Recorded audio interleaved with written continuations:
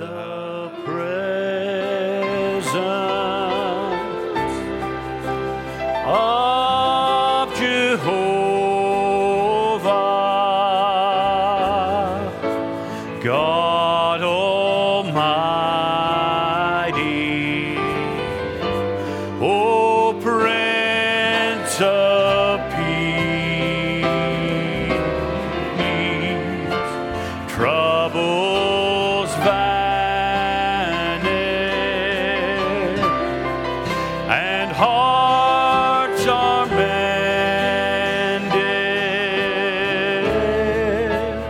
in the presence of the King. Oh, in the presence of Jehovah,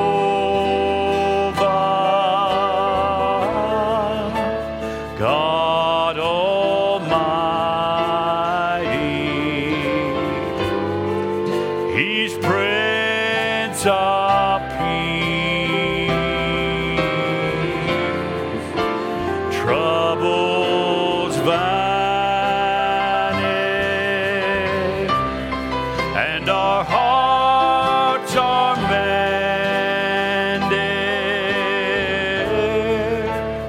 in the presence of the King. As our hearts are bowed this morning, Heavenly Father, if there's one thing we would desire out of the service this morning that would make an impression upon our lives and on our hearts, it would be the presence of you that would come to us.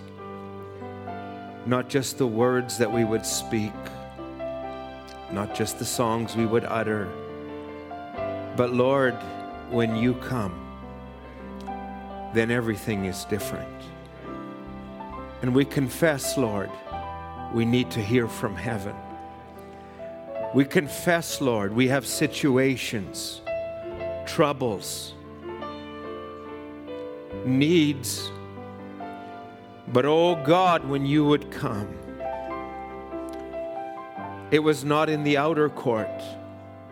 It was not in the first pull. It was not in the inner court in the second pull. But it was in the third, in the unseen. That's where a dead rod would bring forth life. That's where there was a golden pot of manna that never ceased. That's where there was the living word. Father, we believe you're bringing us. These shadows and types are only indicative of something greater. Lord, we don't want to utter words that are just doctrinal and learning of man. We don't even want the thoughts, Lord, our own thoughts. But we want you, O Lord. And we invite you this morning. Lord, I pray you take us, our spirits, our beings, our thoughts, our ideas, our needs, our issues.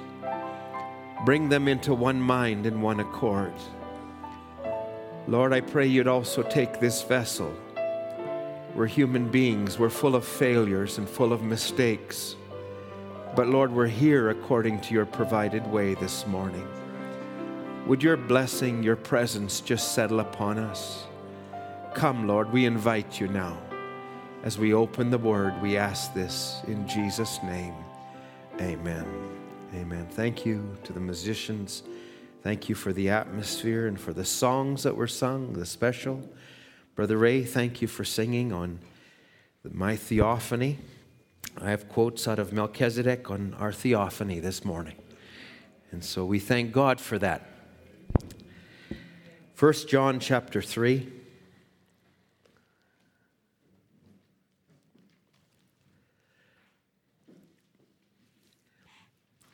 Reading verses 1 to 3. Behold, what manner of love the Father hath bestowed upon us, that we should be called the sons of God. Therefore the world knoweth us not, because it knew him not. Beloved, now are we the sons of God, and when the Bible would talk of sons, daughters are included there. And it doth not yet appear what we shall be, but we know that when he shall appear, we shall be like him, for we shall see him as he is.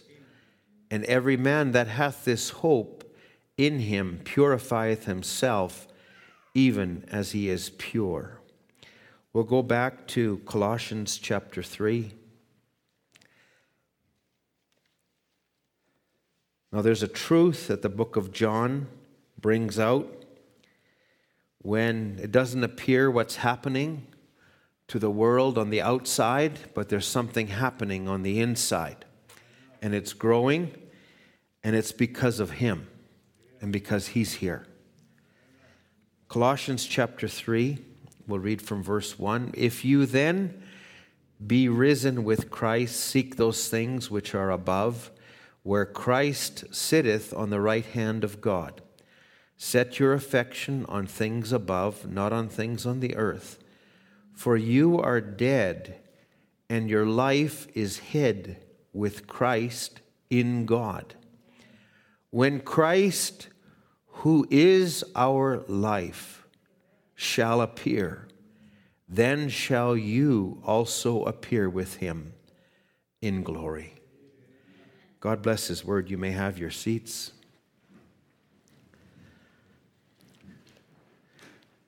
The theme song to this, or the theme scripture, the theme song was Only Believe. All things are possible. But the theme scripture to this last generation under the messenger was Hebrews 13, verse 8.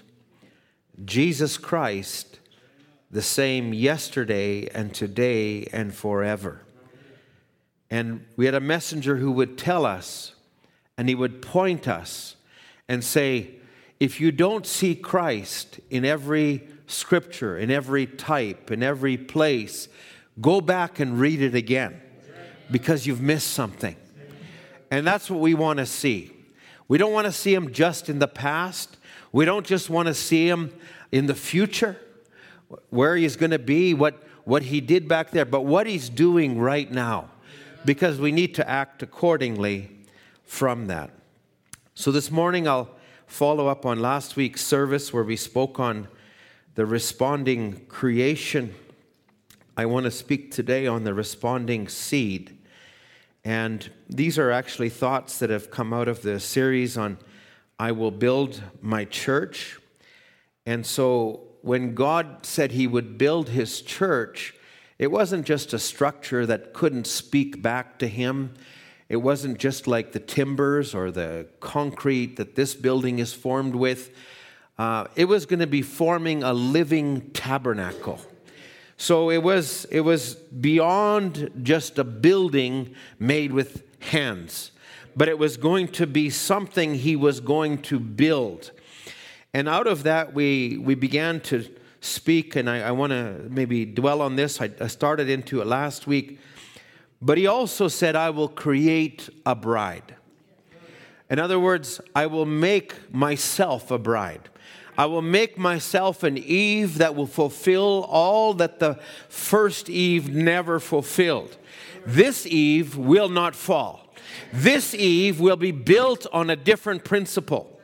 And I want to take a little bit on that this morning, but I want someone to reproduce myself. I want someone, and you know, God's purpose will never be defeated. So listen, let's just go immediately back to Genesis 1, and we referenced Genesis 1 to verse 3. But I'm going to go just to the man part for a minute, and I'll back up a little after. But in Genesis chapter 1, verse 26, and this is on the 6th day of creation, and God has been evoluting up from day 1 to day 2 to day 3. Now he's at day 6, And he comes and he declares, and God said, let us make man in our image. So here is the purpose, and his purpose will never be defeated. So he wants man in his image. Now, he will clarify that, let us make man in our image after our likeness. And he said, let them have dominion over the fish of the sea, over the fowl of the air, and over the cattle, and over all the earth, and over every creeping thing that creepeth on the earth. So man in his image was not just a formal image that we could look at and see the way it is, but it was man in his position, a God-given man where he had authority as a God over the earth, and where he was an extension of the mind of God that was in a heavenly realm would be expressed on the earthly. And he would actually go a step further now. He says in verse 27, so God created man in his own image. In the image of God created he him. And then this distinction is made, male and female created he them. So, and then he goes on to say, and God blessed them, and God said, be fruitful and multiply and replenish the earth and subdue it and have dominion over the fish of the sea and over the fowl of the air and over every living thing that moveth. So the purpose was truly expressed in number one, a man in his image, male and female. And if I can just make this distinction, the man was not complete without the woman, and neither was the woman complete without the man. They were one. They were united in one. And they couldn't be separated. For them to come to their place, they had to be together. In other words, so that was number one. Number two was to have dominion, to be gods over the earth. And then number three was to be fruitful and to multiply. So whatever God determines, that will happen. And at the end, God will see this. It'll be a man and a woman. It will be in purity. It will be in order. It will be what God has determined. Even in this, the most wicked age, when every thought is against a man and a woman, a man in his place, a woman beside the man, taking her place that way, and two distinct sexes, not three, not one, not some ambiguous one size fits all, but actually what God made it. All hell is against this revelation. The world we live in is so corrupted. I got to watch what I say, and not because I'm scared to say it, but I just want to stay on track. So let's just take this part, and I'm going to backdrop a little bit on the responding creation. Now, we took Genesis 1, verses 1 to 3, where the Spirit of God moved over the face of the waters. The waters were the earth was without form and void. Darkness was on the face of the earth. But God did that for a purpose, because there was seeds down there. And those seeds had to respond. Now, Brother Branham would say, it looks like Genesis, God is repeating himself. But let me take a little bit of this along as we go. So if you take the first day, that was where God said, let there be light. To summarize, the second day was when he parted, or the firmament, he parted, there was a division, and he made the heavenly realm. And then on the third day, he parted the waters from the dry land, and there was earth. And out of that, for the first time, there was something that the earth was bringing forth. Now, so all of this is part of a process God is doing. And in verse 11, God said, let the earth bring forth grass, the herb yielding seed. So for the first time, we recognize that there was a seed in the earth. There was something God had planted. And the seed that was there would bring forth. And so it said, let the herb yielding seed, the fruit tree yielding seed, after his kind, whose seed is in itself upon the earth. And it was so. And the earth brought forth grass, and the herb yielding seed after his kind, the tree yielding fruit, whose seed was in itself, after his kind, and God said it was good. So this is God's way for him to continue And he set in order something that would be continuous right to this very day. Now, man comes along and perverts it. Man comes along and makes seedless watermelon and seedless this, but it can never reproduce itself. So, but God's original was for a seed to be there, and God would work with the seed. Now, Brother Branham would also go a little further, and he would tell us, we were in God's mind before the foundation of the world. We were predestinated, but we weren't predestinated in our form. We weren't, let me just call it this way. He didn't predestinate us just by planting us here, but he had a thought in his mind. He had an attribute. It became a thought. It became an image. And he had a seed in mind of how we would come forth and how we would bring forth. So it was going to be by process. Now, if we take, now that was the end of the third day. The fourth day was the division of lights. The fifth day was the beginning of animal life on the earth. And God said, let the waters bring forth, and let the fowl fly above the earth. So that was under the fifth day. Under the sixth day, he said, let animal life come forth. That's from the earth. And then he comes up to the sixth day. And I'm just going to, you know, it was funny. It was warm. It was a couple weeks back. I was walking and taking a little trip, and I'm looking, and some of the trees are already turning yellow. And I'm going, don't they know it's 30 degrees outside? But they also have an inner something that tells them the season is just about over. And it begins to tell them, and something within, not what's outside, not the conditions around it, but something within.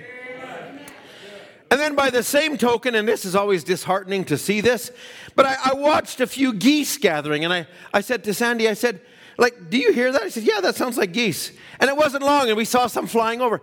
What are they doing? They can't leave yet.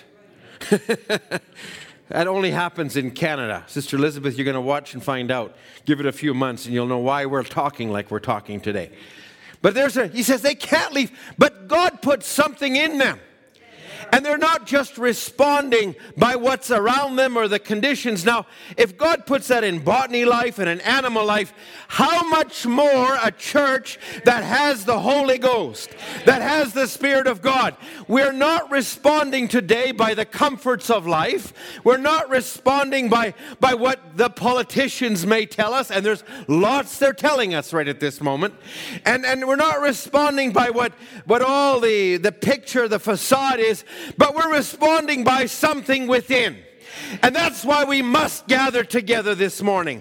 That's why there's something within us that tells us, you know, I've been called to something. I don't know about what everybody else is doing, but I'm not willing to wait for a tribulation for my purification. I need to come to the house of the Lord because I must make myself ready. I can't just sit back. I've got to do this. And that's what Colossians would say, or John would say, every man that hath his hope in himself purifieth himself. And Colossians would say, mortify the deeds. Now, you're not just doing that out of works, but because there's a life in you. When Christ, who is our life, doth appear, we shall appear with him in glory. Now, Brother Branham goes and tells us this in the message, how can I overcome? This is a great age of deception. The two spirits would be so close in the last days it would deceive the elected. You're not going to overcome him by your learning of the message. You're not going to overcome him because you've listened to more tapes. You'll only overcome him because Christ lives within you. Because you got a warning buzzer that goes off. Because you're conditioned to hear one voice. You're not conditioned to hear the multitude of voices. And so it's the life in us. The third pull is not a doctrine. The third pull is not just some state or some status, but it's the very life of God hidden in the believer. It's God meeting with the believer on a continual basis. That is the third pull. It's a hidden secret to the world. What motivates, what moves you? It's something within. So Brother Branham would say it was going to be a deceitful day. People could live a clean, holy life. Not be sinful, not be adulterers, not be drinkers, liars, they can live above that and still not have it. So it's not works this morning. It's got to be something that moves you. Something you're responding to that you can't control. It controls you. So he said, this is the age of the life. The personal life of Christ, the chemical of his body, what was in him, now being poured out not into just the prophets of old, not just into Christ, but into his many-membered body. Sometimes we still try to operate on the flesh realm. We try to get our children to line up, dress right, do right, act right. We need to give them an example. But there comes a time we give them over to God because you can't save them. I can't save them. Only God can deal with them. And only God can speak to them. And that's where we put our trust in. Even in our churches and our ministers, not everybody's on the same page all the time. All of us have different places. We all come from somewhere. We're all going somewhere. We all have issues we're trying to overcome. It's different. But we can't even depend on one another. We have to depend on him more and more. Our response comes from something greater. I'm not against a preacher saying, come on, amen, speak up, come on. But it's not just my coercion. I actually look for something to strike you that causes you to move. That's the thing that we need to hear from. That's what this service needs this morning. It doesn't just need Brother Ed yelling louder, speaking that way, but it needs the Holy Spirit, the unseen one in our midst, to move, to strike you, to strike me. And listen, sometimes it comes from you to hear. And it causes me to say something. That's the one that we need this morning. So Brother Branham would speak further in how can I overcome. He was crossing a log, and the log was on the outside. It looked really nice. But he says, when I jumped on it, it was rotten and doty. He says, that's the way Christians are becoming. We are, I'm going to say this, in the most spineless age there ever was. And if we're not careful, we become affected by it. Any little thing goes wrong, oh. Somebody speaks against us, oh. I'm not going to that church anymore. That is not the rugged Christians Brother Branham talked about. That is not what they were in the beginning. That is not the original life or the original seed. We need to be connected. And we need to understand we got to blank out a lot of things about this flesh, about our minds that we hear and see things and, and we've been done wrong. Everybody's been done wrong. But Christ will never do you wrong. He'll take care of you. And we need to have that rugged mentality moving forward. So Brother Branham said, he says it was dead, this log. It could hold no weight. He says to overcome is to keep life in you. When the life went out, that's what brought the log to that condition. Now he goes a step further. He says, now we're he says, you take a Christian, let the life of God with him, the experience, the joy of serving Christ, and attend a church where that's going on, he rottens twice as quick. That's an amazing statement. It's not about having our names on the book. It's not about attending. It's not about these things. It's about being connected with God. It's about being, we're a place, something speaks to us, we speak back, and there's a reverberation that's going. That's what I come to church for. And it's not from church just to fill in a time slot, but it extends to life. It extends to where I travel and the people I meet and the thoughts that I think and all the things. So church is just necessary to keep that life in me. That's a part of it. But it's not all I need. I need the tapes. And I listen to tapes. And, we had to drive yesterday for about 30, 40 minutes. I said to Sandy, let's just put this tape on. And we'd listen to the tape there. We listened to it on the way back. And I went out for a walk and I listened to it. Because you need to hear that voice. And I'm going to say there is one voice in this age. And it's not just the voice of William Branham. It is the voice of the Son of Man. It is Him when He appears. I'll tell you what, we've been conditioned. We're being conditioned to hear that voice. You're going to have to blank out a lot more things as time comes. And you're going to need to deny a lot of things that Laodicea said and the lies the devil presents to us. And you say, wait a minute, that's not what God said. That's not what I'm hearing on the tapes. That's not what He's making real to me. So he said, if you're in the message of the hour, at least this part of the message, we should live constantly in the life of Christ. Because if you don't and you lay around these things that you're supposed to do and don't do it, he says, then it's sin. You become doty, you become rotten, and you're separated from the life of God. Sometimes it's good to ask a question. We must maintain a pattern of good works. Is it important, Brother Ed, to dress right? Absolutely. And if nothing else, your conscience will convict you. It's not passing through a screener and saying, okay, bing, this went off. You go to those screening things at the airport. You got some metal on you. Oh, the belt. Okay, the belt. And then it's this. No, there's something in your shoes. And then there's something on your pants. Okay, so that's not what it's about. But it's about somebody who tells you that's not quite appropriate. What motive are you doing that with? What are you being influenced by?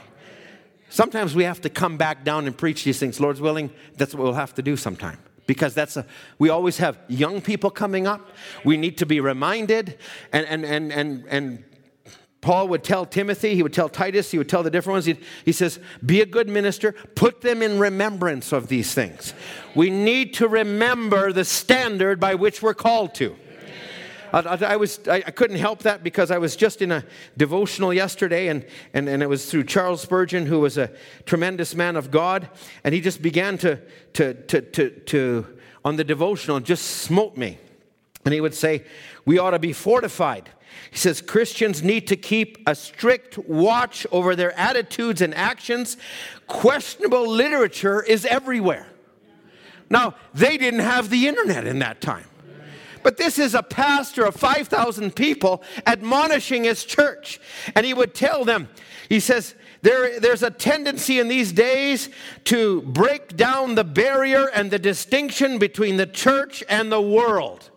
I'll tell you what, we need to remember we're a separate people. We have been called to holiness. There's a standard. It's not to look like the world. It's not to act like the world. I know there's certain styles and trends, and it reflects in hairstyles and it reflects in clothes. I was talking to a brother the other day. One thing he said I'm never going to hear in eternity is, I have nothing to wear.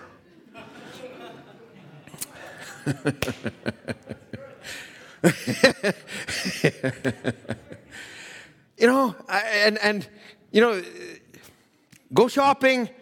There's all kinds of sales out, seasonal, end of season sales. Come back from the mall. They didn't have anything there. They didn't have anything there. They mean walked in the stores and they were empty? No, they didn't have anything that was the missing piece in my wardrobe. No, it's beyond this. Sorry, I'm getting into this. This wasn't it. But I just so appreciated the devotional. And it says, we are to be separated from the world. We are to deny all godliness and fleshly lust. Why? Just because we have to, somebody's going to say something to church? I think we ought to live above that. Yeah, if somebody says it, it ought to just be a reminder. You need to get a little more connected to God. You need to understand when you're crossing that line between clothes being too thin or too transparent, or when you need to understand those things. And let God convict you. Let the message be your standard. Let parents put a standard. There's a whole new crop that's growing up. Now I say it's not good enough to refer back to what Brother Harold preached years ago. It needs to be remembered. It needs to be brought to the forefront. Do clothes matter? They matter. Do all of these things matter? They matter. Okay? That was my brief period of meddling today. Did it last week, did it again today. Can't help it. It's in me. So, there's something, Brother Branham says, to have the life in you. Now, we took this little video last week of this little goose, parents down at the bottom of a 400-foot cliff, little duckling at the top, wings not even developed, and he had to jump. Now, it could only jump because there was the voice of the parents down below, and because it was in him. If it was some other, bird that landed there, it wouldn't have done that. But it couldn't help it. But it was being pulled. It had to respond to it. Now that was the beginning of its life. And Brother Branham would talk about it. And he would just speak a little bit about how the ducks, and I just referred to them in the migration. Brother Branham would say, before that cold wind even blows, the ducks start to gather together. Something that was at the beginning carries through right to the end. The new birth is absolutely essential. It's not good enough to follow the crowd. It's not good enough to just have a confession, but it needs to be something inside. It leads you from glory to glory to glory. You didn't recognize it, but when the call of God came in you, that was something from the eternal that came down to you, connected with your DNA, and your DNA could not help but respond. And as you move along in life, you do that, but there comes a season, now you've lived on the pond, you've been happy, but something calls you higher, calls you further. Well, it's God that puts it in those animals. And he says, here God has an instrument in that duck. He says, he ordains one little duck in that pond. And he begins to honk, honk, honk, honk. And all the other ducks go, yeah, it's time to honk, honk. And they all honk, honk, and they honk, honk. And better than hearing a rooster all the time. But honk, honk, there's just a personal thing there. My family will understand that. But, honk, honk, and they're just start going. Well, one of them, ordained of God, begins to circle, and the others follow him. Yeah, this is the time. This is a season. So it's not good enough to put the prophet and say, yeah, he caught it, and just watch him. We need to move with him. We need to move with the message. We can't just look at it and be bystanders. We've got to move along with it. That's why it's the time, it's the season. You got to step out. You say, oh, you're taking a lot of liberty. That was for the prophet alone. Listen, there's a lot of people that stop you from going in saying it's for the prophet only. There's a season where something inside of you says, I've got to jump. I've got to move. They did it in Jesus' day too. He says the Pharisees would stop you from going in. They make you a twofold child of hell more. Religious people. But I'll say this, if you are listening to the Spirit, it's calling us all to move. It's calling us all to step up a little higher. He says now, the gospel gives a sound. Watch the thing that influences a real duck. There's others in the pond, like water guineas, mud hens, but they stay their own way. But a real duck goes on. God placed that little duck there and give him that because God placed it. He said as that breeze blows, he runs in the middle, lifts his nose up in the air, honks a few times. Every duck in the pond will follow him. It's something God gave him. It's in him. It's a God-given instinct. He uses it. It guides him. What does it do? If an instinct led him too far north, listen, some of those ducks were born in the pond. They've never gone where their parents went. And they're not asking their parents. Sometimes they're not even flying with their parents. But God put something in them to make their way back. Friends, this call, this message is not just so we have another move, not we have that, but it's the return. It's going back to your origin. It's where you were born.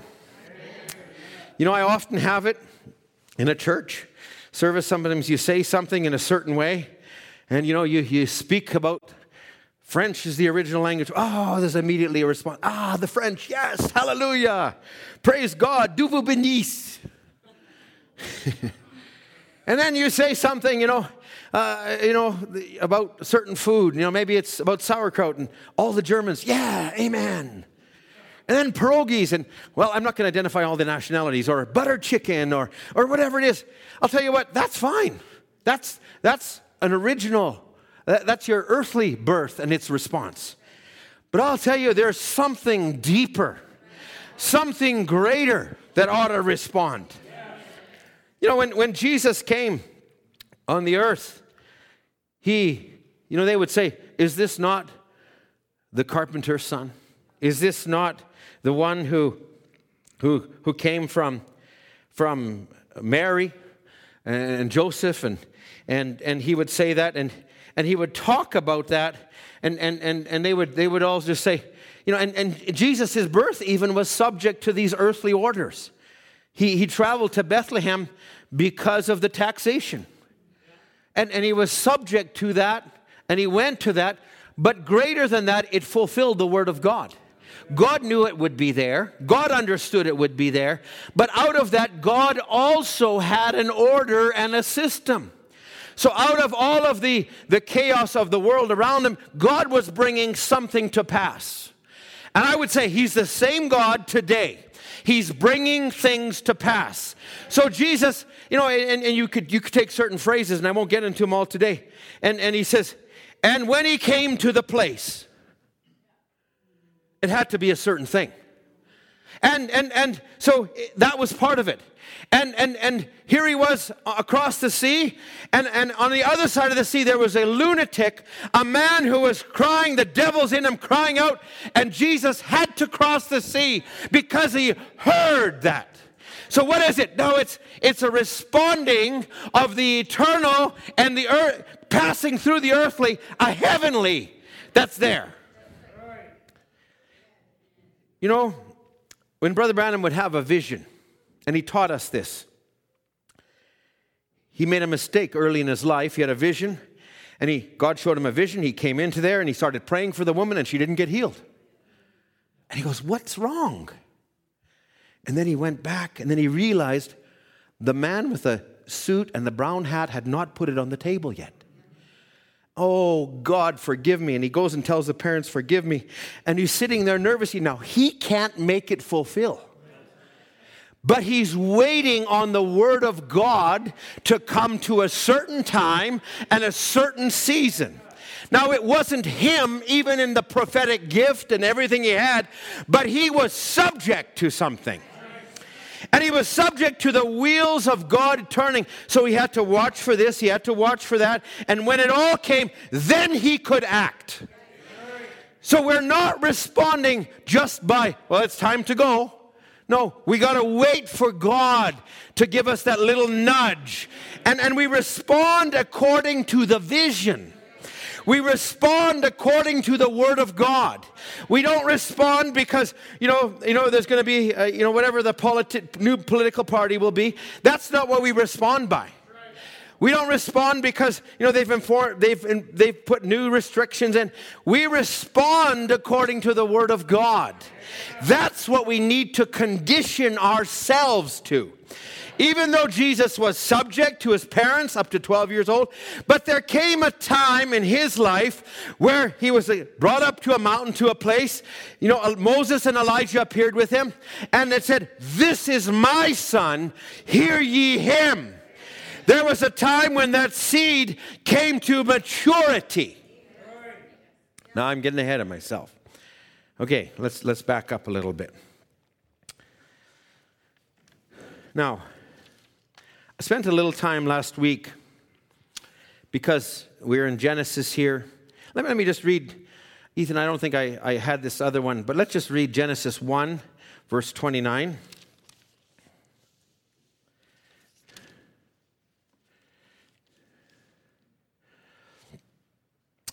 And God said, now he's finished the sixth day, he's given man, he says, and God said, behold, I have given you, because you're the pinnacle of creation. I've given you every herb bearing seed, which is upon the face of the earth, and every tree, which is the fruit of the tree yielding seed. It shall be to you for meat. Now, the purpose of all the rest was for the man and for his dominion and for his food and for his meat. And then he actually doesn't stop there, but he puts the next part of creation, and to every beast of the earth, and to every fowl of the air, and to everything that creepeth upon the earth, wherein there's life, I have given every green herb for meat. And it was so. So first the man, then the wildlife, the animal life that was there. You know, sometimes man puts it backwards, especially in this age. You have somebody, we went for a little hike. I think it was up in Johnson Canyon, which was closed last year. We went up for a hike there, and we went up, and they had this area all fenced off because there was this certain species of bird which was rare, and it was being endangered, and that was going to be there. And I'm all for that. I'm not here to destroy the earth or anything. But then you find people who want to save trees, and they'll put chains and things in trees, and people get killed. Loggers get killed trying to cut them down. Got it backwards, I think, somehow. You know, and we're trying to save this, but we're willing to abort children. Pardon me? There's something wrong here. This is God's original order. And the earth is groaning so that man comes back into this order. Okay, now I said that, but now God stops the creation. Genesis 2, verse 21. We read this also. And he says, he stops the creation. Adam comes. He forms Adam out of the dust of the earth. He brings all the animals to Adam. And he says, what are they going to be named, Adam? Adam names them. And that was their names. He got a revelation, a direct revelation from God. And now before that ever happened, in verse 18, he said, it's not good that man should be alone. God identifies this ache inside of him. And in fact, the woman was going to be necessary to bring forth and to be fruitful and multiply. It wasn't just going to be out of Adam himself. It was going to be with the woman. So the two had to be together. So God stopped creating, essentially. But now he does a work. In verse 21, and the Lord God caused a deep sleep to fall upon Adam, and he slept. And he took one of his ribs, and he closed up the flesh instead thereof. And the rib which the Lord God had taken from man made he a woman, and brought her unto the man. Now, herein is a principle. The woman, not the original part of the creation, but out of the man. So she's of a higher order. She's directly out of the man. Her role was only there as long as the man was there. Outside of that, she had no place. Now you can take the same thing in the Bible. It was Sarah, but Sarah was nothing in herself. She needed Abraham. And it was because Abraham was there that Sarah's life was not taken from her when she lied and God appeared to them. But it was her protection was under the man. So is our protection under Christ. We are nothing in ourselves. We need him. And it was the same for Ruth when she went. She found her place in the field of Boaz, under his garment. When he put his garment upon her, that's where she found her place. It was Esther when the king told her, I'm going to give you anything you desire. 50-50, whatever you want. And she could have said half the kingdom. But it wasn't subject to her taking her half, packing it under her arm and walking away. It was as long as she was part of the king, she was She was everything. She had access. It wasn't just 50. He was giving her everything. But the 50 was showing what he gave and what he poured out for her. So these are all types. So now remember, when he appears, we shall appear also. Now let's just take that thought for a moment. Now, I'm going to go to the fall. The fall happens, and I'm going to reference back to what I did in the Masterpiece message. We took a little bit of that. And in the Masterpiece message, Brother Branham would say, God was not willing to see his family. To see his family go into this ruin. So he says, when he seen that family, the fall of his family, he wasn't willing to leave it there face down and ruined. He went to work immediately to build it up again. But in order to do that up, he had to build up the man part first. So he says, he began to build again unto his own image a man, and he began to do that. And he would labor and say, it started with Abraham and Isaac and Jacob and Joseph, and each time God building a little higher, and then it was Moses, and then Isaiah would say, he would prophesy of my servant, my masterpiece, the one who will reflect me in Isaiah 53. And finally, here's all these prophets. They all had flaws. They had their humanity. But if I can say this, it wasn't just their humanity either. It was a portion of the eternal that came down and reflected himself through them. So it was the eternal that Pharaoh met when Moses appeared. Because God said, I will come down, even though all they could see was Moses. It was God coming down. And it was when Moses went up in the mountain and he came down, he had to put a veil over his face, showing he had been with the eternal. The eternal had come down.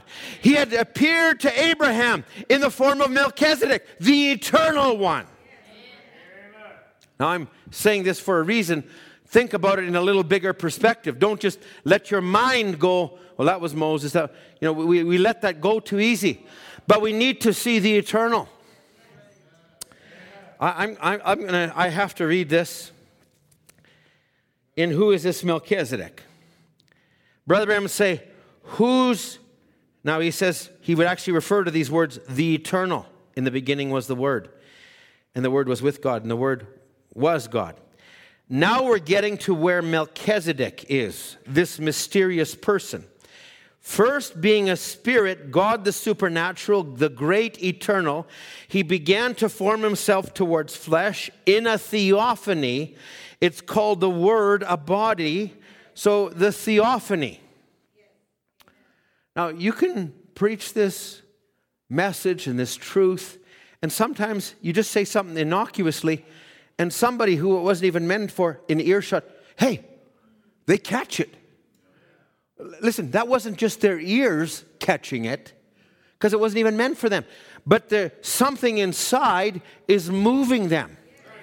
And you can try and lay out the message and explain it so well, and some people, I don't see that. Not everybody has a theophany that is responding to the Word made flesh in its season. But thank God that was there for me. Thank God I could respond. Yeah, I was born in a right family. I was born that way. And I went many years. But at a certain time, in a certain season, something responded. Something began to usher forth. I couldn't stop it. It was beyond my thinking.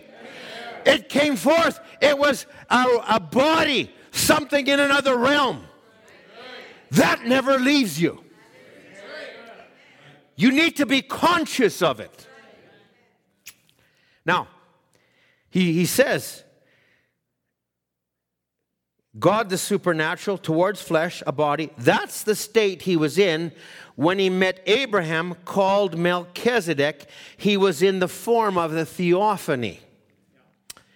Now, a theophany is something you cannot see. It could be right here, but you can't see it. It's like television. It's like another dimension, television. People are moving through this room right now. Thank God we only have 5 senses, and we can't connect to that one. Now, you might have a device that can connect, but don't put it on to catch some of those things, because it's terrible.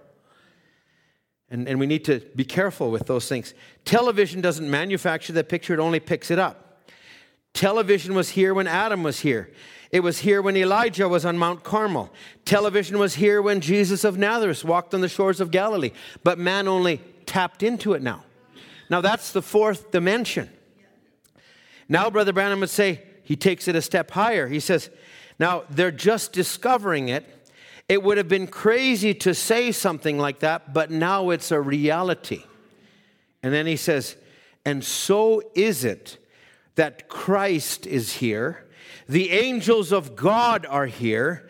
And someday in the great millennium to come, it'll just be more real than television or anything else because they are here. So what Pharaoh missed seeing in Moses was what Moses caught in private when he said, God said, I am come down. And he missed that, and so did many of the children of Israel. When they began to chide with Moses, they couldn't see beyond that this is the eternal. Even Moses' own family made statements against him and said, he's just my brother, he married this and he did this and he did. Be careful. That was God who told him to do that. Now, I'm not putting a minister here or anybody on the sake of, in the part of a prophet. But I'm saying there's an eternal aspect in every believer today. In fact, that's what God's trying to work on right now. He'll use your hearing, he'll use these other things, but he's trying to capture the eternal. And the eternal, that's what needs to respond. Now, I wasn't here when this happened, Brother Harold. And maybe some of you were, but I think it was Brother Ralph Gray, many 30, 35 years ago. There's a few here. You don't have to raise your hands and identify how old you are. Some of you did already, that's okay. But Brother Ralph Gray was here. His first meeting that he came into had long hair. And the preacher happened to be Doug McHughes. And Doug McHughes, as he's preaching, he probably noticed, and you know how Brother Doug was, and you know, he went and said, and them long-haired hippies. And you know, he would have had every reason to be offended. But from the eternal, something said, amen. And his hair was just as long as any other hippie. But what was it? The eternal caught you. And I say the same thing. We had Sister Billy many, many years ago. The first tape she ever heard was marriage and divorce. I mean, that's pretty hard for sisters, especially that aren't seasoned and then don't. But right away, because the seed was in her, there was something that responded and said, that's the truth. I believe that voice. I don't care what the outside says. I don't care what it looks like. But inside, that's the truth. We live in such a world where people are offended by some little thing. Forget about the vessel. Listen, I don't always get it right. I don't always say it right. God forgive me. That's not my intention. But I'll say this. If it's the Word of God, just say amen to it. And if you're not in the place, just say amen. Help me, Lord. Help my unbelief. And if you're in that place, thank God and don't look down on anybody else. Just say, thank God, something is catching me. Now, he'll go on and say all these prophets were a portion in Masterpiece Message. But now comes the perfect one. God and Christ are so one, insomuch till he put his own spirit in him, and even the image and the builder became one. God and his sculpture and his handiwork. Here, the master builder got his handiwork perfected, and he stepped into it. Now, that's going to happen again. Because this was the man part. The woman part was also going to be a masterpiece. So Brother Branham goes on and says, here it is, the perfect image, the God-man, God and Morphe, changed from the supernatural to the vision, and the vision was projected into the image. Now he projected his entire being into this person that would taste death for the whole human race. He became the Redeemer of all the ages, to speak for those who had been before, and now to those that were to come. So in a symbol, he did all of these things. Now, I'm going to divert just for a moment. Go with me to Matthew chapter 22. I have put this at the end, but Matthew chapter 22. Now, this is an interesting scripture because, well, let's just read it and then we'll make comments on it. Verse 41, and while the Pharisees were gathered together, Jesus asked them, saying, what think you of Christ? Whose son is he? So these were the Jews, and they said, they answered according to that. They said unto him, the Son of David. Because that was the great king that was in their history. He's the Son of David. That's who Christ is. And then he said unto them, how does David in the Spirit then call him Lord? And he says, the Lord said unto my Lord, sit thou at thy right hand till I make mine enemies thy footstool. And if David called him Lord, how is he his son? I love it when God asks questions. Because to the natural mind, and then verse 46 pretty well tells it. End of argument. No man was able to answer him a word. Neither did anybody ask him at day fourth any more questions. Okay, that's a good one. Yeah, got it. See, God is going to build his church, but it's by revelation. Now we took this a little bit on Wednesday when we spoke on how God crosses the borders of the dispensation. He was actually, the messenger at the covenant was John, and John came when there was a change happening in the covenant from law to grace. It didn't happen all at once. And John began to point the way. Christ began to minister because he was going to be there for all those that believed on him, those that were present and those that would come. Because by one sacrifice, he would save forever. Not by the blood of bulls and goats, but not by the blood of Jew or a Gentile, but by the blood of God. He himself would make the sacrifice. So God crossed the border of what man's thinking was. And now he went from, we took the types. He says, when he was dealing with the Jews, he doesn't deal with the Gentiles. There's the Jewish dispensation, the Gentile dispensation. And so the Jewish dispensation, in the middle of that, he raised up Gentile warriors. In the middle of that, while Christ was on earth, a Syrophoenician woman come who he wasn't even called to, addressed him as Son of David, and he wouldn't respond to her. But when she called him Lord, and when she said, I'm a dog, and eat from the crumbs, it didn't stop him. God stepped out of those borders, and he says, great is your faith, woman. So be it unto you. So it wasn't God using his gift on her, but it was something in her that was drawing from him. I see a part of the eternal. I'm connected with that, and I'm going to seize that. Now, nobody else did that. And even in the days of Elijah, and Jesus refers to it, he says, nobody was saved of leprosy, save Naaman, who wasn't even in the kingdom. But it was God stepping outside of the borders of time and the dispensation. Now, I'm going to just lay that in because I want to keep building on that in subsequent services. That's another thought.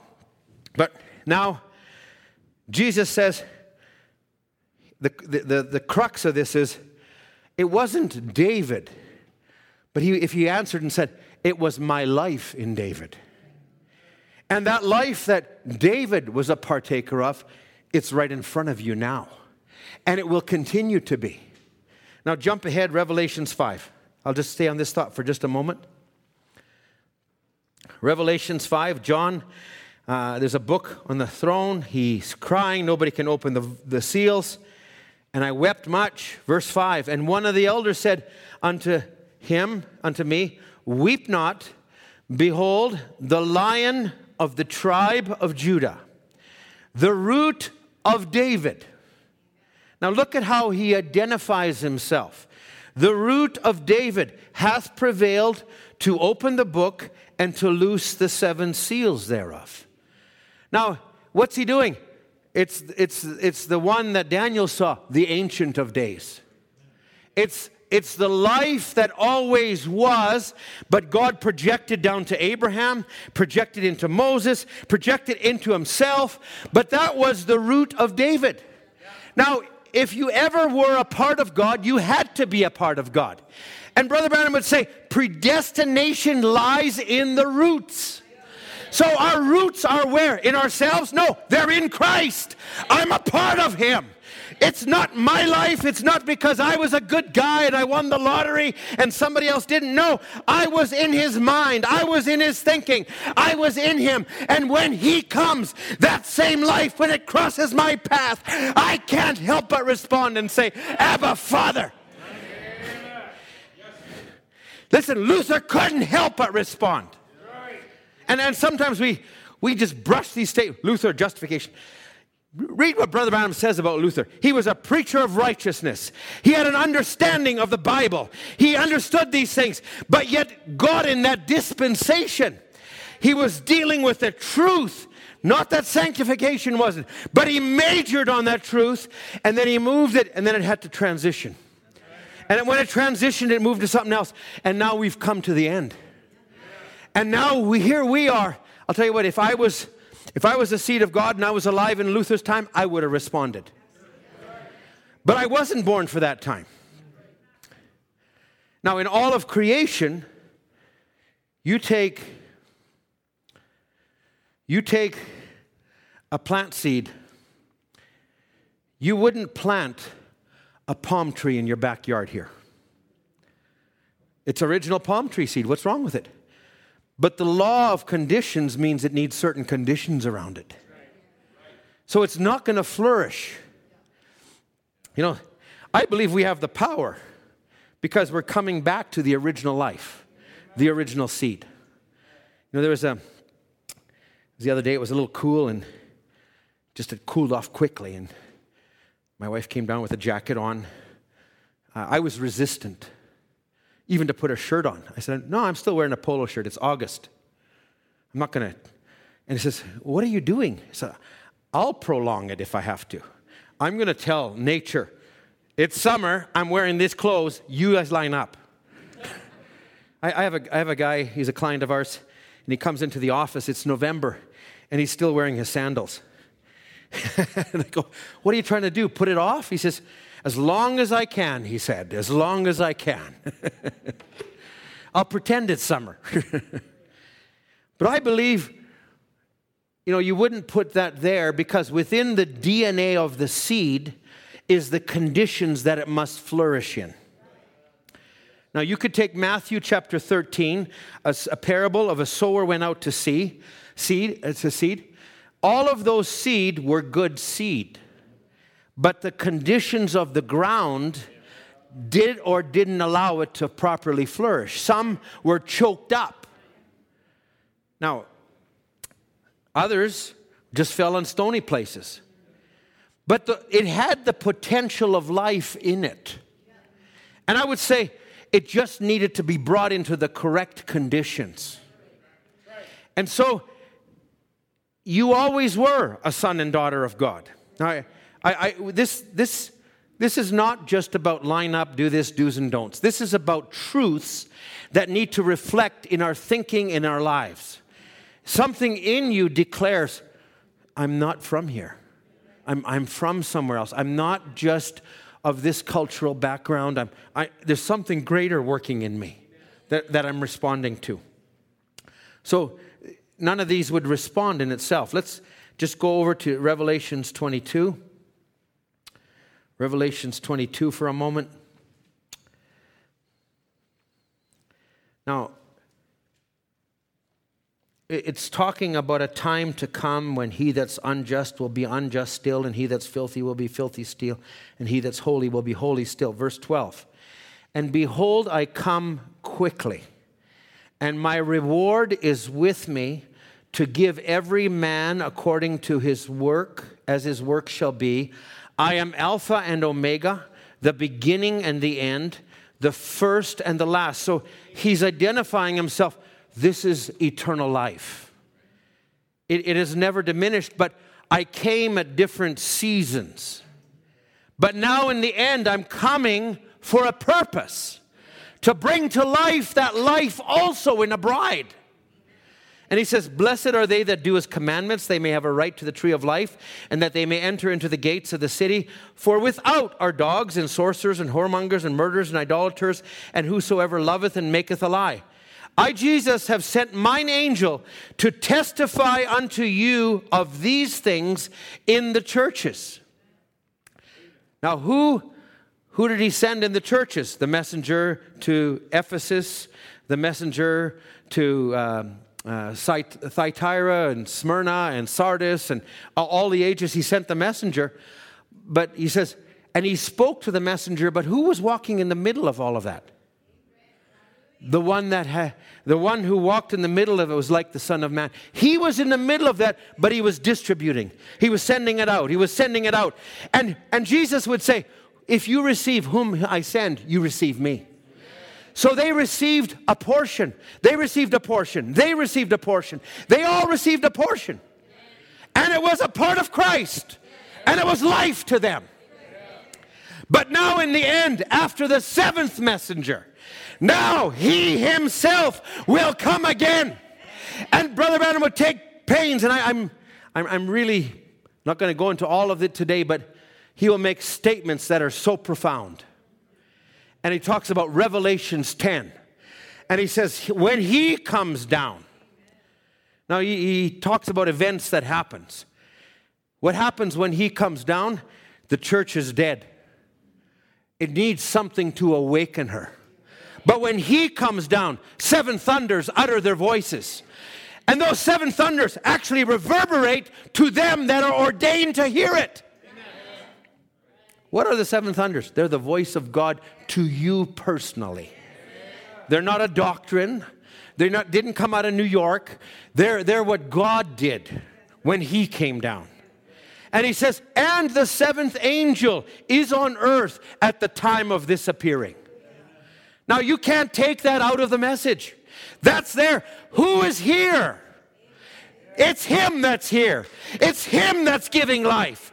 When he appears, then we shall appear also with him in glory. My glory is not in some messenger that's gone on. I thank God that voice lives on. God speaks to me through that voice. But it's not because I attend that, or it's because of a certain camp in South Africa or a certain thing in some other place. No, it's because he is here giving life to his body. Now, to finish the verse 16, I sent mine angel to testify unto you of these things in the churches. Now he makes this declaration. I am the root and the offspring of David, and the bright and morning star. And when he said this, look at the next verse. Did you ever wonder where Brother Branham said the bride will have the final voice? And he says, what the prophet said, the Spirit will say, the bride will say. Do you ever wonder where he got? I believe it's right out of this scripture here. Right. He says, and when he makes this declaration, I was, I am, I will be. And then the Spirit and the bride said, come. Come. You're the one we've longed for. You're the one that we've desired. You're the one that gives life. You're the one that takes every trial and takes the bitterness out of it and makes it a sweet smelling savor. You're the one. You're the one when everything goes wrong. You're the one that is the honey in the rock. You're the one. I believe. Oh, I believe he can get sweeter and sweeter. Now, and the Spirit and bride say, come, and let him hear that saith, come. Now that's a cry, and I'm just going to stop that there. Let's go back to the masterpiece message for a minute. Now Brother Branham would say, and he would carry this on. I'm just going to read a little part, and then we'll just make some comments as we get this to a place. He said, now the smiting of Christ was for a cause, that he might take from him to be a family, the bride, that he might take a bride. So when the masterpiece was perfected, he had to smite it to take from him another piece, and not another creation, but the same creation. And he says, oh, my brother, don't think about this. Don't think bad about that, but think. If he took from him the original creation to make a bride for him, he never made another creation. He took a part of the original. And if he was the Word, what must the bride be? It's got to be the original Word. Now, you can just go right back to the type. Adam was there, but he was smitten. He was put asleep that God might draw something out of him. Christ was smitten, put asleep that God might draw something out from him. My root is in him. My life is in him. My future is in him. My past is in him. My present is in him. I was talking to a minister friend of mine. We were just talking and saying, you know, now that you hit 60, you start to look at things a little differently. There's a few of you in the room that are starting to come to this place, I know. But you hit 60, and you start to look, you think, it's only another 10 years to here. I got all this behind me. Like, hey, this, you know what? All of this, it means nothing if you have eternal life. Eternal life, so you can look at your past, you can look at all of these things. No matter what was happening in the past, whatever ups and downs you went through, it's to bring you to the place you're at right now. And your past, you were in your past. You are in your here. You are in the future. If you're in the eternal, you are. You not were, not will be, you are. Because you are sons, the word of God came to you. Because you are sons, God put a seed in you that would respond. He would say, now his bride will fulfill everything that's in the New Testament. Another masterpiece in the making. 2,000 years to build the Christ, the masterpiece. But now, 2,000 years, a bride for Christ, another masterpiece. He does it the same way. Oh, listen, don't let this be a story. This is God doing a work. He is here. He's not way off somewhere.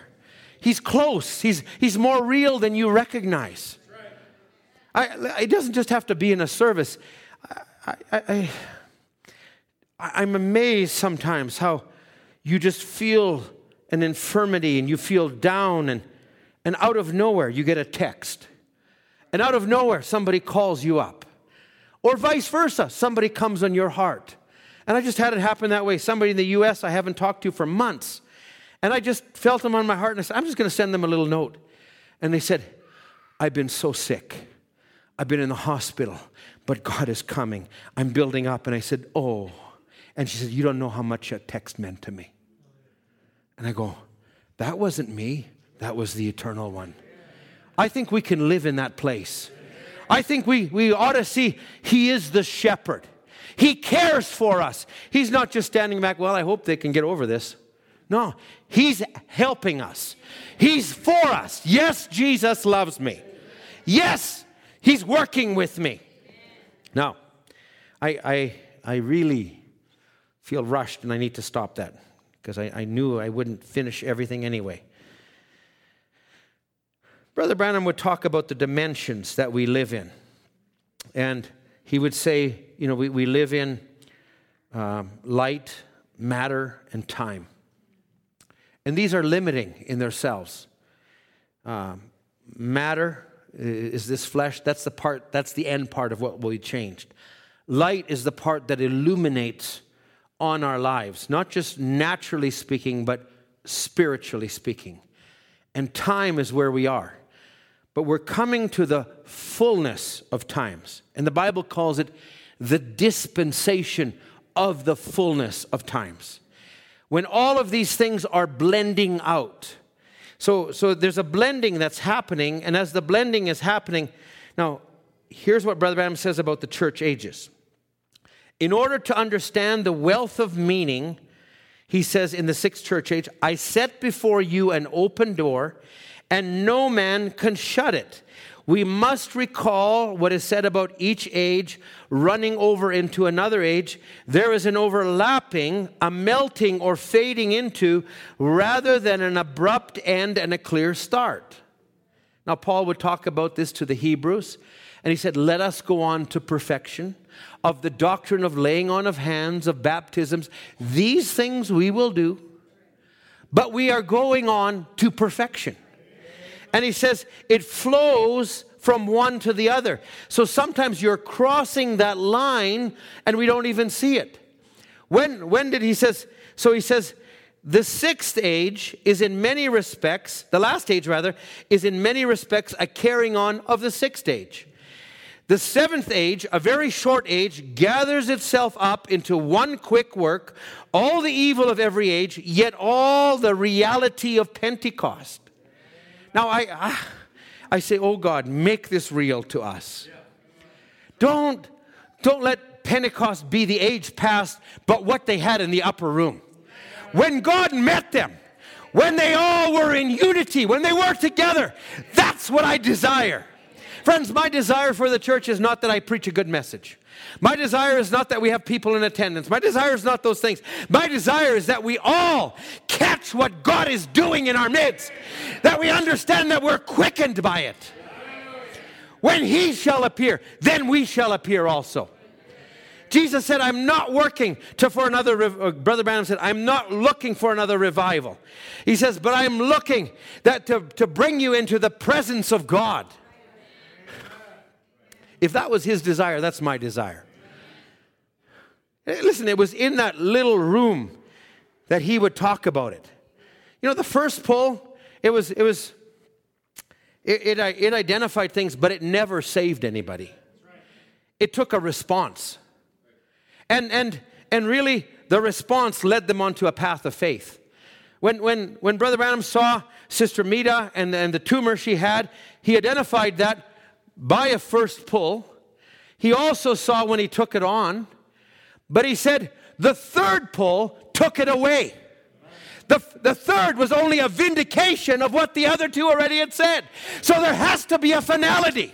There has to be another part to this journey. It can't just stop at first and second and third as a doctrine. It has to be a life. It has to be something that's real to us.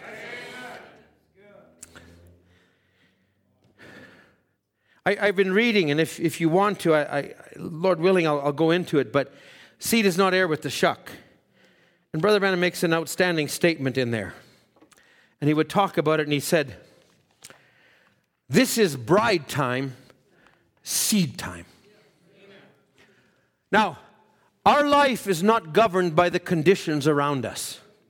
Our life is not governed by even what one another does though we're part of the same body. Our life is governed by Him. Now, Brother Branham would go on and he would talk here, and he comes about and he says, where are we at? He says, what is the cry now? We must be about the Father's business. We must vindicate Malachi 4, Luke 17:30. He says, we, Hebrews 13:8, vindicate John 14:12. Vindicate Revelations 10, the opening of the seals, the mysteries, the serpent seed, all these things. We must be about the Father's business. This isn't just a doctrine we put on the shelf and we'll wait. No, I'm actually feeding on it. I'm actually entering into something that's keeping me alive. It's the bride's food in this season. Now, I love to go in a special meeting. I love to be, if I have to be in a prayer line or at an altar. But I want to be about the Father's business.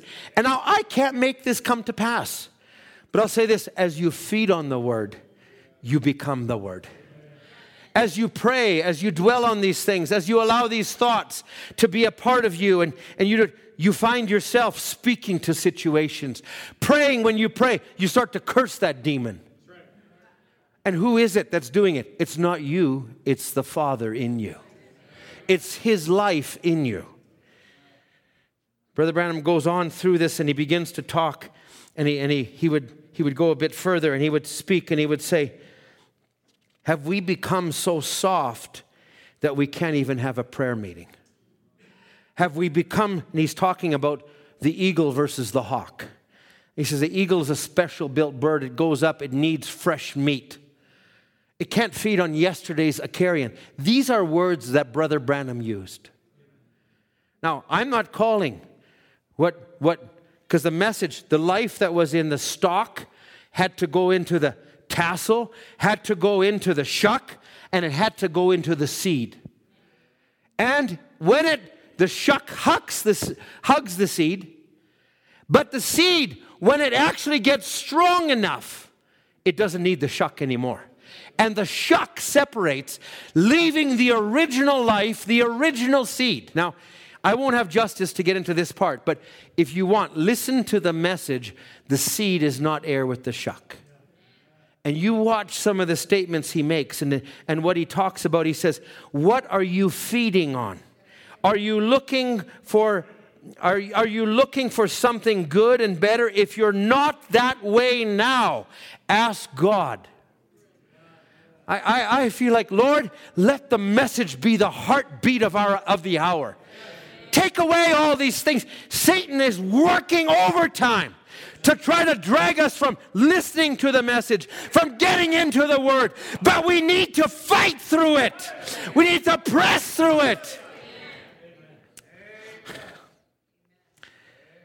Back to who is this Melchizedek?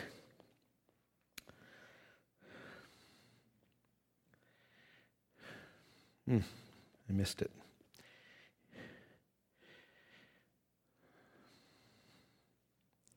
So he would say, oh, and I missed it here. Where did I do it?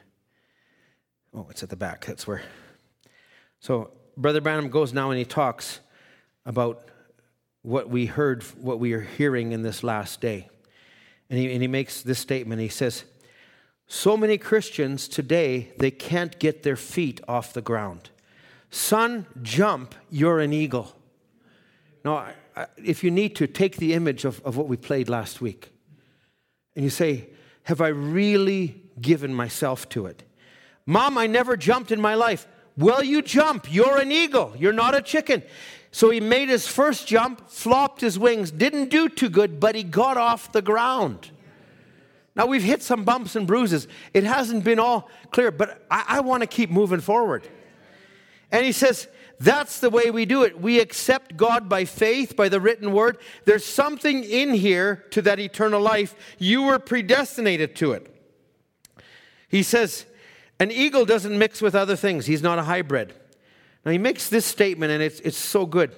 When you recognize the very word of God was eagle food, you left off the other thing. Oh, my. In other words, something in your DNA, what you were born with, the things you thought, the things you saw, as you feed on it, it actually changes your molecular structure, and it gives you a craving for these things. Now, I love to be in the presence of God. I love those things. But you need to feed that with the Word of God. Listen, the Spirit comes to the Word. That's a principle. So you have been formed into the living image of the living God. You heard from your theophany. He says, if this earthly body be dissolved, we have one waiting. Oh, my. I'm not going to be able to go into more of this. Now, you all know this, and I'll wind my thoughts down right here, because I won't get into this fully. But Brother Branham would talk now, a very familiar part in proving his word. Now watch close. In the days of Sodom, so shall it be in the coming of the Son of Man. He said, not a church no more, but a bride is called. In the day when the Son of Man will be revealed. Now, Jesus would make statements about the Pharisees that were there at that time, and he would say, if I would not have come, they would have not known that they had sin. In other words, it had to be a manifestation. And in that, to reject that. Now, even in that, there was grace. Because to reject him in his flesh was something, but to reject the works of the Holy Spirit was on another level. Now, he's saying, in other words, I had to appear for them to be identified. You know, it was when Jesus came on the scene, all kinds of manifestations started to come up. It was in that day, there was a couple political parties. Let's just use that. I don't know why I'm picking on that. But there was a couple political parties, one headed by Herod and one headed by Pilate. And they were enemies. But when the word came on the scene, they were united. They were brought together. The Bible says in one day they were made friends. When the word came on the scene. But when the word came on the scene, it also manifests a fisherman that was really never a fisherman of fish. He was a fisherman of men. It manifests others also. And I'll say this, when He comes on the scene at this time, it manifests that I'm not just a church member. I'm not just here to be a part of a little move. I am here. I come from God. I'm going back to God. He is my life. When He comes, I will also come and appear with Him in glory. That's the response. What are we being conditioned to? Brother Branham says, and as he's talking here and proving his word, he says, now not a church, a bride. To join the church to the head, the marriage of the bride, the bridegroom call will come right through this. The Son of Man will come down in human flesh and unite the two together. Now, not just William Branham, he was the vessel, but through that, there's another one that's appearing. And he is here. And he says, Jesus Christ, the Son of Man, will come in human flesh. He'll make His word so real, it'll unite the church and Him as one, the bride. She'll go home to the wedding supper. That's where it happens here. Now, not church theologians, not these things, but the Word unites with the person, and the two become one. The Son of Man, the Word and the church become one. Whatever the Son of Man did, He was the Word. The church does the same thing. You know, I think, I'm winding down, so musicians, why don't you come? This will give vindication to what I'm saying. You know, I believe even the titles of the message were ordained of God. There's times I'm going through something and something is twisting and churning, and I got to listen to this. I feel like I just feel that pull. The message was not just do's and don'ts and line up and dress code and all those things, but it was also a call. It was a pull. So when He speaks messages like future home, that is not just talking about here, but it's saying that we might have a word of promise to be pulled into something. When He speaks on things that are to be, things that are to be. And then, you know, he's preaching the message, and I don't know if it was that or the rapture. The rapture was the next night. One was in San Bernardino, one was in Rialto, California. And even those places were ordained. When Jesus came to the place, then He said such and such. I don't know which one it was, Rialto or San Bernardino, but one of those, the literal translation of that place is the ascending ladder. He had to speak it from there. Why? It was identified. This is the time. This is the season. This was the bridge to another place. The things that are to be. That's what we're going to. That's what we're being pulled by. You know, Brother Branham makes a statement in, I think it's the things that are to be. He says, we used to think heaven was a place where you just all go in a cloud with a harp, and he says, and you'd sing, and you play music. He says, we were prone to think that. He says, before the seals were opened, before God shed light into it. He says, because if that's what it was, then forget it. He says, musicians are the only ones that can make it. But we got a little higher revelation. Thank God. We got a little higher revelation of that. But it's more than that. He said, it's a real place. We're going to work. We're going to live. You know, some people don't even like that. We're going to work? I thought I was going up there. You know, no, we're going to work. If you don't want to work, don't bother going. But I like this check I'm collecting. No, they're not going to collect checks up there. You're going to work. Listen, it's a real place. God put that there to draw us, to pull us. I believe we're called higher. And I let that pull resonate in us. There is so much the enemy is doing to dampen it. But recognize the eternal is working on me. Let's stand together. I don't know what you've gone through in the last little while, but you need to feel the pull. You need to hear what the voice is saying. Oh, there's a lot of voices in the world. I found myself, just being honest, I think I'd been listening to too many, looking at too many political pundits and too many this happening and this happening. And I said, Lord, I need to block some of that out. I need to focus on what you're saying. Because when He speaks, it makes the difference. When you hear His voice, I appreciate the voice of Brother Branham. Brother Branham was a man that had certain likes and things. But behind that voice, I find the nature of the same one that spoke to Moses and to Abraham, and the same one that dealt with my mother and my grandmother, and what I've heard reflected as I sat in this church and kind of grew, and what I hear, it's Him. This is the fullness of times. This is not just, there's not going to be more after this. As I said on Wednesday, this is the ending of the Gentile dispensation. When God closes the book and turns it over to the Jews, there'll not be another Gentile saved. He that is righteous will be righteous still. He that is holy will be holy still. I feel we're coming up to that line. Don't just take what's being said, oh, that's just getting pumped up about the message. No, there's a reality here. Let's not let it pass us by. I don't want to be like the centurion. This was the Son of Man. No, I want to say this is. I want to acknowledge Him today. I want to respond today. He that hath this hope in Him purifieth himself, even as He is pure. Oh, Paul would say, lay a hold of eternal life.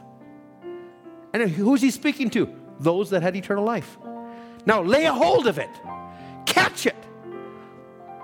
Let your desires be transformed. Let these things happen. I feel the pull. I feel the pull. I hear the call, and God's Spirit's moving me to give my all. He speaks to me, and I agree. Lord, please come and take control. I feel the pull. I feel the pull. I hear the call, and God's Spirit's moving me to give my all. He speaks to me,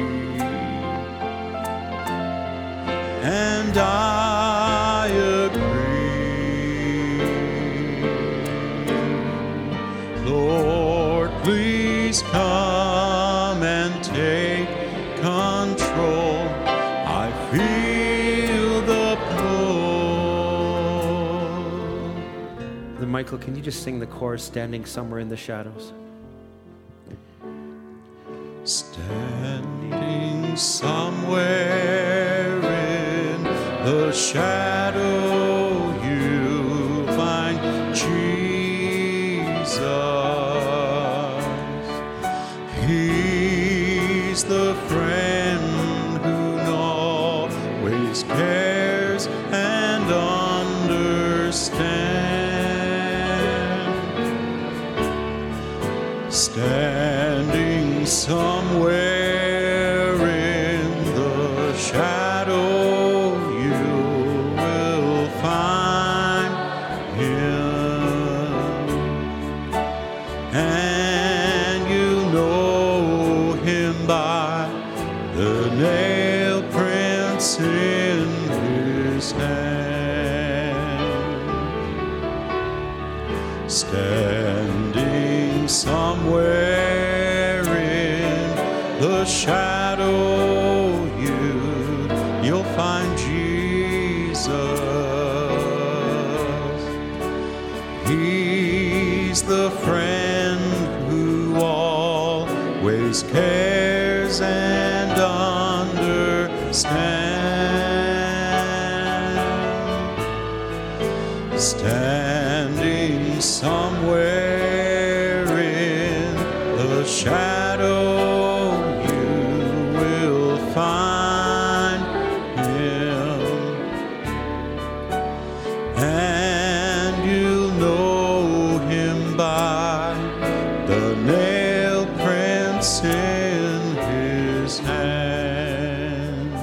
continue to play softly and we bow our heads. I just want to allow a moment for you to respond to the Holy Spirit. Now, I'm not one who's much on, or I'm not one who's maybe good at bringing it all into that thing. We'll just all do it that way. But allow your response to be not just by this service, not just by the words you heard, but Abba, Father. Lord, it was just a little something, but I want to say yes, Lord. I want to say yes to that. Maybe it's just faint. Maybe there's been too many things that have clouded around us. Maybe there's been too many voices. Say, Lord, I need to hear your voice. That's what settles me. And you just want to acknowledge that to God. Lord, I see that you're somewhere in the shadows. You're calling, you're pulling.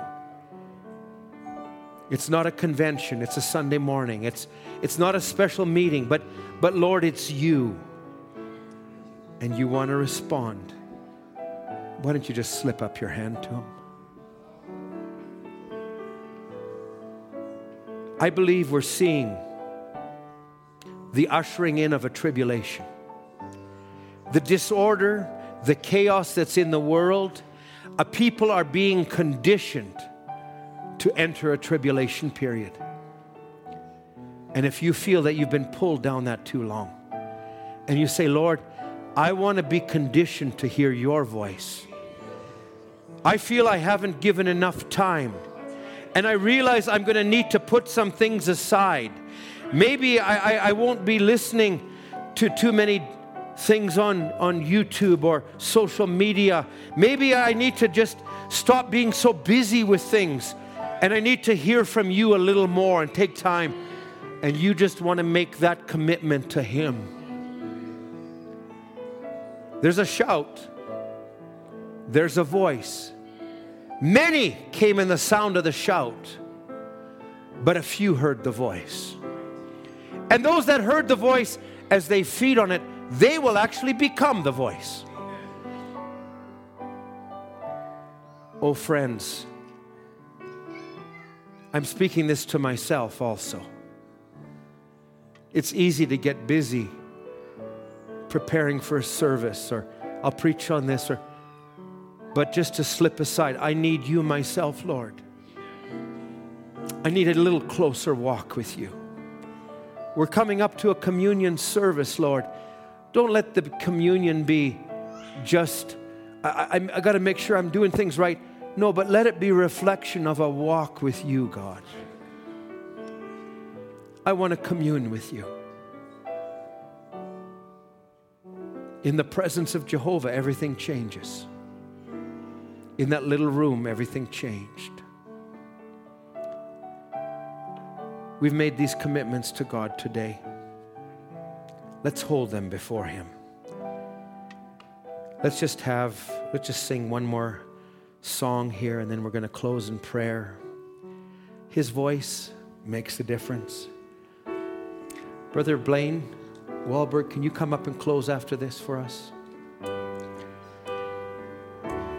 When I need him, I know where to find him. In my place of prayer, his spirit hovers me. Oh, his voice gently gives me my direction.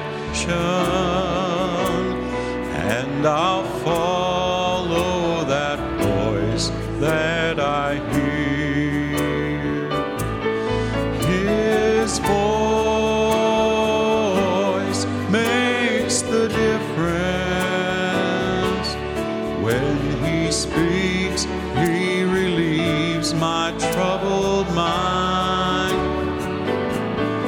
It's the only voice I hear that makes the difference, and I'll follow one day at a time. Oh, his voice is a strong and mighty tower, tearing down every stronghold in my life. He's the master of the wind and the sea that rages. When he speaks, all my darkness turns to light. His voice makes the difference. When he speaks, he relieves my troubled mind. It's the only voice I hear that makes the difference, and I'll follow one day at a time. I have heard other voices speaking to me, to deceive and to lead me astray. Oh, but my shepherd's voice is not like all others. I'm his sheep, and I know my shepherd's way. His voice makes the difference. When he speaks, he relieves my troubled mind. It's the only voice I hear that makes the difference, and I'll follow